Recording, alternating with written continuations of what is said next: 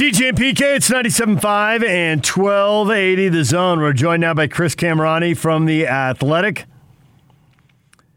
He joins us on the Smart Rain guest line. Best of State Award winner Smart Rain has an incredible Black Friday offer running for the entire month of November. Smart Rain's giving free controllers along with a free Apple iPad to commercial properties who sign up with a paid cellular hosting subscription. Please visit smartrain.net or call 877-346-3333. Chris, good morning. Good morning. I guess I should be addressing, according to City Weekly, the Sports Reporter of the Year. So good morning to PK. PK, would you like to say good morning back? Are you done? You're just done with Chris. You're over him. Are you not aware, DJ, that you've been named Sports Reporter of the Year by City Weekly? I got told that yesterday. Yes, I did hear that. Well, mazel tov, my friend. Thank you. So I wanted to have you on, Chris, because I read a story. I think it's your most recent story. I recently became aware that, we've all known message boards are crazy for a while. I didn't realize that someone was tracking all message boards and putting out either the best of the best, or perhaps you would prefer the worst of the worst, and aggregating all of these crazy comments about people who must be fired. I had three different U fans tweeting at me that if Kyle loses to Arizona, he must be fired. Now, on multiple levels, that drove me nuts. One, the game was going on. Nobody's lost anything yet. Watch the game. Number two, they kept sending it even when the Utes were ahead. And number three, does any one game outweigh all this body of work and the trajectory of the program? Does that make any sense on any level? But it's not unique to the fan base. And one fan base said, this isn't just a you thing. And I tweeted back and said, well, yeah, here, check out this Twitter follow. Now go ahead and pick this up, how you found out about this aggregation of crazy takes that surround college football. Yeah, so interestingly enough, it's a guy who has local ties to us here. Blew my mind when I saw that. Yeah, blew my mind. It's an Aggie. Unbelievable. It is an Aggie, yeah. So his name is Pete. Out of respect for what he does for a living, he asked not to be identified because he doesn't want his bosses to know how much time he wastes on a daily basis. I guess waste is subjective because he's doing important work for the college football community to some. But yeah, the story is, the genesis is this is a guy who went to Utah State, who, remembers when message boards really first came about, and, would visit them during, I think it was the Stu Morrill days of Aggie basketball, when Aggie football was not great, and all he would see would be messages of, this guy needs to be fired. We need to go after this absurd, out-of-the-box hire to turn the program around, so on and so forth. And then it kind of dawned on Pete that, what is this like everywhere else? Obviously, Utah State athletics is a very niche market from a national perspective. So, last year, before the start of the COVID football season, Pete decided to just start making the rounds on message boards in various conferences, various schools around the country. And he, as you mentioned, DJ, he manages to unearth the most egregiously bad cold takes in sports today. And it's a lot of work. I mean, I talked to him about what, goes on every weekend. He usually just has a bunch of message boards pulled up on his phone or on his, laptop when games are going on, and he just keeps track of the ones that he knows are going to hit, and they're the ones that you can predict, the Texases, the Floridas, the A&Ms, and all he does is repurpose the ones that he believes to be absurd, and most of them are absurd. But mind you, this is a grown man with a family. The best part of the story to me is that his wife and kids don't know. He's still managing to keep this under wraps from them. So when he's at his kids', Saturday rec league games, he's looking at his phone and maybe they think he's, doing some work text. But in reality, he's checking the temperature of a very angry fan base somewhere across the country. No, all right. Well, that's a nonstop job, I guess. It'll never change. It'll probably only grow worse. And all the stuff there. I mean, I get it. I get hammered on that stuff, but I take it as a sign of victory. The more they're talking about you, the more, and they say, "Oh, I haven't listened in years." Yeah, I got you. I hear what you're saying. Meanwhile, the checks keep coming twice a month, so good for you. You haven't listened in a long time. Well, I've been paid for a long time doing a job that I love, so you end up working on that. But what I saw on that side is I think there was 4 predictions from athletic people, and 3, and you were one of them, and 3 of them had Utah winning, and you were not one of them. That was not me, PK. That might have been another Chris who was on staff. You liar, liar, liar. I think by now you guys both know me well enough that I would never, comfortably put myself out into the terrors of the internet and predicting something to happen one way or the other. It is a oblong ball filled with pigskin. I have no idea how it's going to bounce. I will say this. My wife keeps asking me, if the Utes make the Rose Bowl, will we be able to go?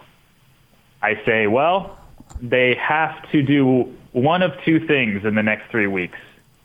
They need to beat Oregon once to impress the Rose Bowl committee enough, or if they lose twice, they need to cross every finger and toe they have possible and hope that the Rose Bowl still finds them interesting enough.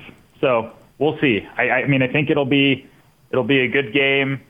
This will be the first really, really good team that Utah has faced this season. Obviously, BYU is really impressive this year, San Diego State as well. But from a Pac-12 perspective, Utah just hasn't played anybody great this year. And it's going to be a stiff test, guys. I think I'm preaching to the choir here, but it's going to be their most difficult test to date. And then they're going to see these guys again in 3 weeks, presumably, unless they don't have a repeat of the 2011 Utah-Colorado game. How much faith, and you've been around Utah football for a long time, how much faith do you have in the offense? Because they're cranking out these 450-yard games every week. Kyle Whittingham keeps mentioning that. This is a run that we really haven't seen out of their offense very often, probably going back to Urban in 2004. Maybe even the Sugar Bowl team in 2008 didn't score like this. Yeah, I guess I will just be cautionary in the sense that they played bad teams, guys. Let's be honest. Like, the reality is if Utah plays, Oregon earlier in the year, maybe we're having a different conversation. Or if their non-conference schedule features somebody who's very good, maybe we're having a different conversation. Utah's doing what it should be doing. They should be putting up a lot of points against teams who are inferior to them. It is a backwards Kyle Whittingham team, though, I think. You're seeing Utah having a difficult time stopping the run. Defensively, they're okay. They're not, what we've expected them to be historically. And offensively, once the line got it figured out and once Tavion Thomas was able to hold onto the football, it changed the complexion of the offense, obviously, in addition to Cam Rising taking over at quarterback. But I just want to be cautionary here because while I understand that Utah is offensively impressive, they're still putting up points against teams that they should be putting up points against because they are nowhere near the talent level or the expectation level of where the Utes are. And I say that to the USCs and the UCLAs and maybe the Arizona States.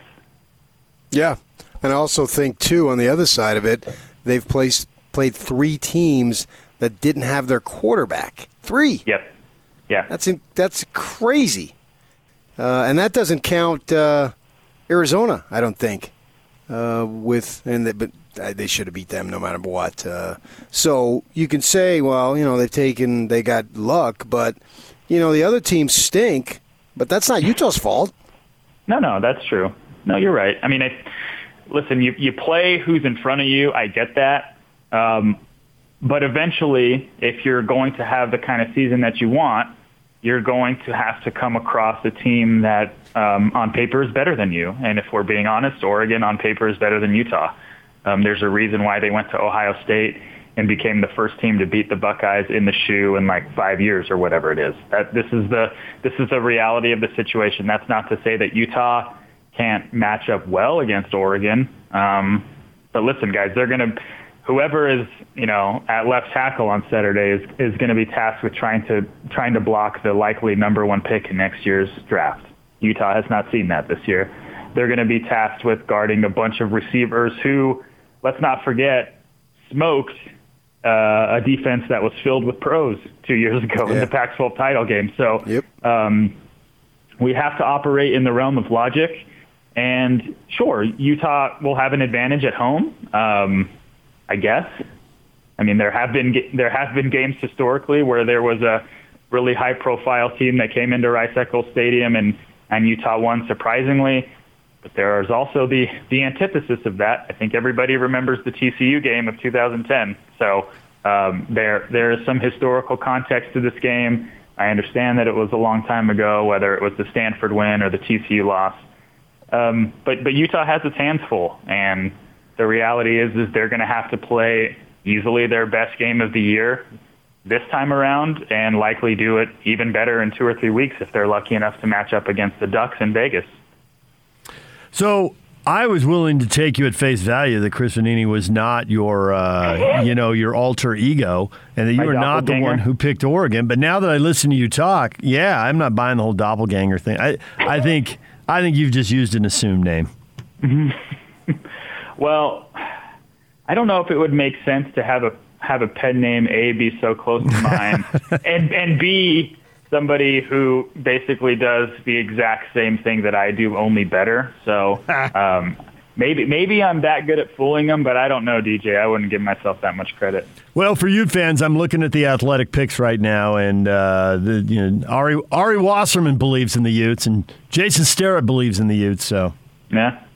Well, that's interesting. Ari is our lead recruiting writer, and he delves into the hellhole that is, everyday recruiting across the country. So if Ari believes that Utah's merry band of 3 and maybe some 4-star recruits can upset the 5-star laden Ducks, then Utah fans must be stoked about it.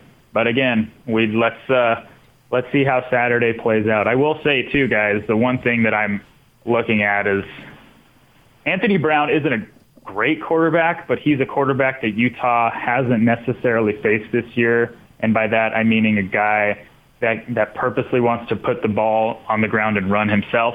I think Jaron Hall burned the Utes a lot earlier on this year with his ability to extend plays.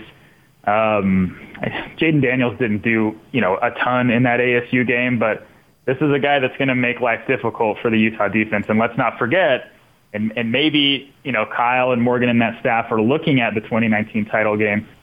The Ducks schemed Justin Herbert running on this defense, and that really changed the complexion of the game. So this is going to be, as I mentioned before, this young defense's most stiff test today, and I'm fascinated to see how it plays out. Yeah, I actually think that the key to this win, or the key to the loss from Oregon's perspective, whichever way it goes, is that it boils down to how well Brown plays and how many plays he's able to make, whether it's through the air or on the ground. It doesn't matter, because I think that the other guys in Oregon's offense will do what they do. And so I think Lincoln Kennedy disagreed with me, but I think it boils down to Brown, and if he's playing well, they've got a good chance to win. If he's not, then I like Utah's chances.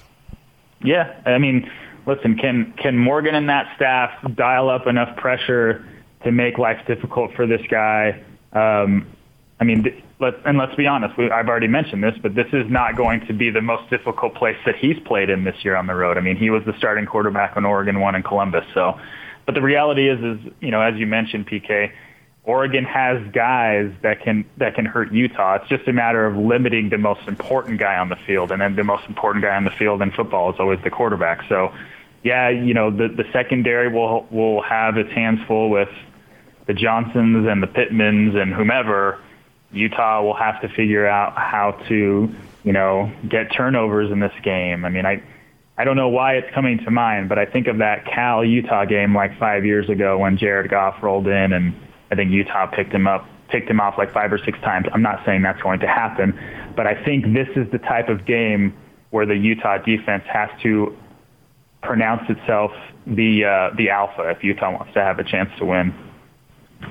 Well, it'll take a lot of discipline because it's like when Utah was playing Air Force back in the day. They run some more, and then play action, they roll them out. And does he hit on a deep ball?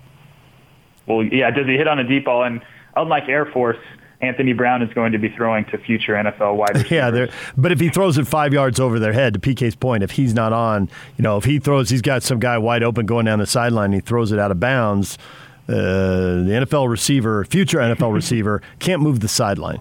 No, you're right. You're right. I mean, the other thing too is we haven't talked about is, this secondary is young, it's inexperienced, it's beat up.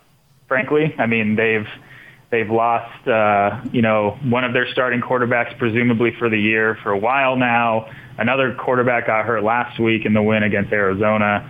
I think Vontae Davis is still technically playing with one hand, so it's going to be difficult. I think I will caution Ute fans who are smelling roses to get through Saturday first. Yeah, it's kind of funny in that, in a sense, as far as roses go, this game doesn't really even matter. I don't know, PK. They got to beat him in 3 weeks. They got to beat him that first week of December. So my question to you is, if they win on Saturday and lose, I guess you're right because because Oregon. Yeah, if they win because Oregon's out. Yeah. So this is like a preliminary. So if Utah, now, you don't want to get beat 42-7, but if you don't win, if they don't win, and it's a good game, and there's a winner and loser in every game, it's the way it is. If Utah plays them tough, I'm not that discouraged. Actually, I have to see the complexion of the game because Oregon's going to have to do it twice.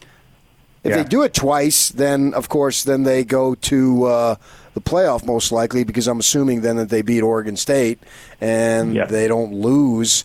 It would be gosh, man, if they were to beat Utah twice and fall out of the rankings without losing to Oregon State, I would go berserko on that. I just can't see that. So, I mean, I'm not discounting the level of importance. Every game's a big deal, and for Utah to win is a big deal, no doubt about it. But they're going to have to do it again in Vegas.